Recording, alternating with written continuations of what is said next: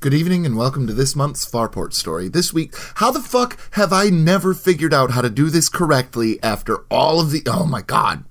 I'm going to leave all of this in even though I could edit it out and make myself look like I am, less dumb and stuff. But this is me, homie, so it is what it is. This is actually a continuation of the Polly Jorgensen episode that we did a few weeks back. And it'll be titled as such, but I just wanted to make abundantly clear that this is absolutely a continuation. It is a few hours later, and so fuck it, let's just jump into it. Thanks for everything, guys. Thanks for supporting us on Patreon. Thanks for listening. Thanks for leaving reviews on iTunes.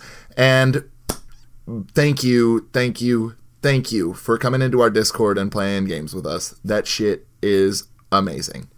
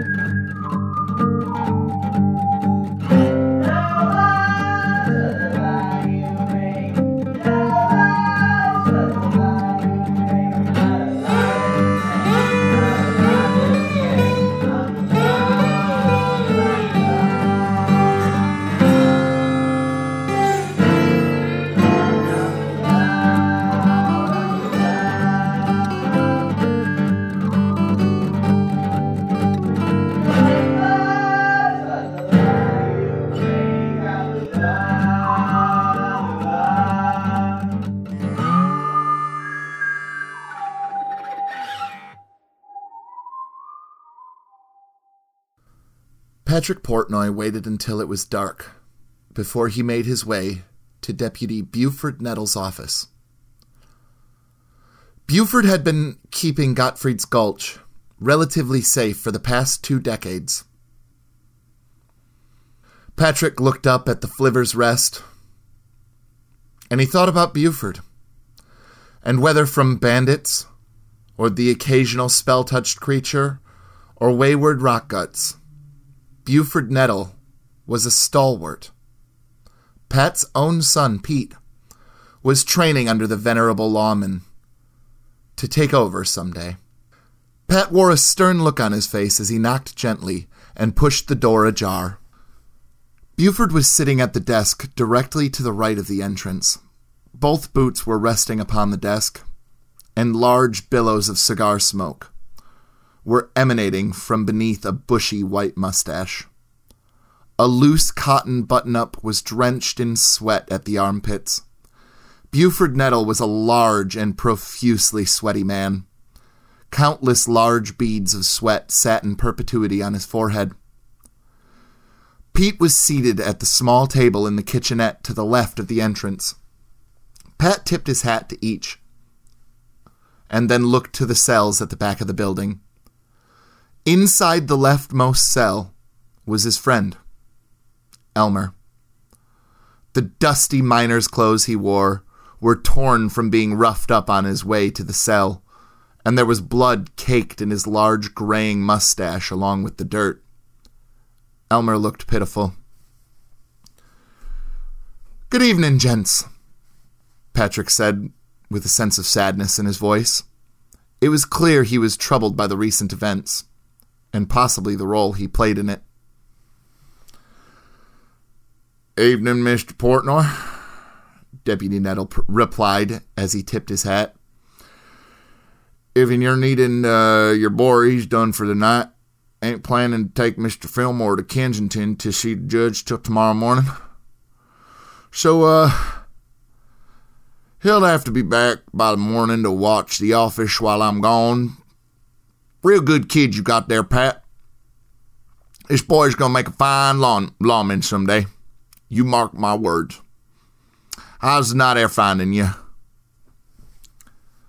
Nettle reached up with a handkerchief and dabbed away some of the sweat that was immediately replaced. "Oh, I'm glad you think so, Deputy. It was mighty fine of you to agree to take me boy under your wing. The mining's dangerous and me shop isn't making the money the way it used to. But I didn't come here to gripe at you. I'm a mite worried, Buford. Things in the gulch have become... well, they gotten untenable." Pat walked over and fiddled with some knickknacks on the wooden shelf behind Buford. "Yup, this is a mighty fine career path for him, it really is." Pat turned, and his face was sullen. "They're gonna hang him, aren't they?" Patrick said gravely. Buford furrowed his thick black and white eyebrows and sucked his bottom lip under the top. His right hand brought the large cigar to his lips, and he puffed 3 long drags from it. The smoke ran through the canyons of his face as a puzzled look crept across it. His face stayed in this quizzical state for almost a minute before he took a deep breath and began to speak. "He took out a pistol and killed a man in cold blood," Buford said, matter-of-factly. Silence hung in the air for another long beat before Pat spoke again. "His wife was thinking of leaving him."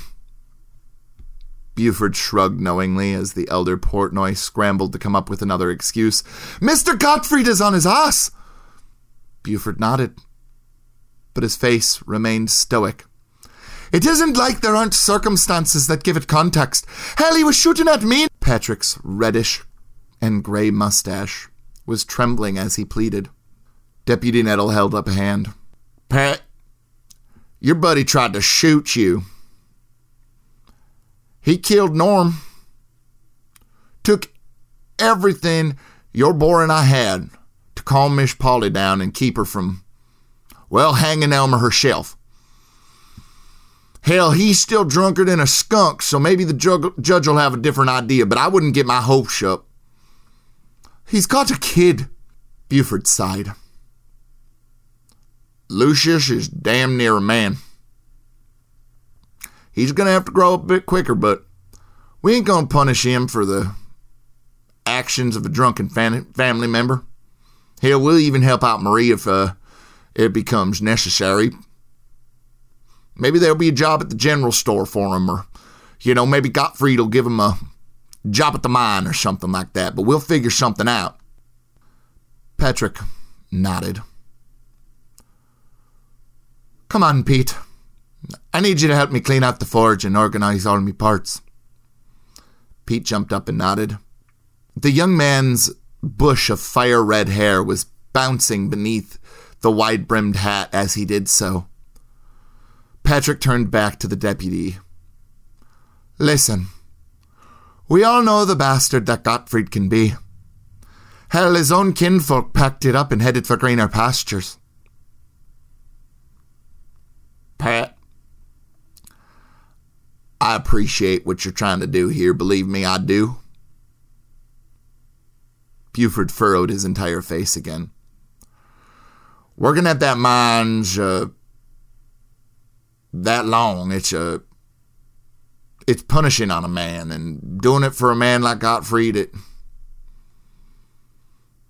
isn't easy, and I know that. Folks don't normally take it out on others, but that mine is a damn blight on this town. But,"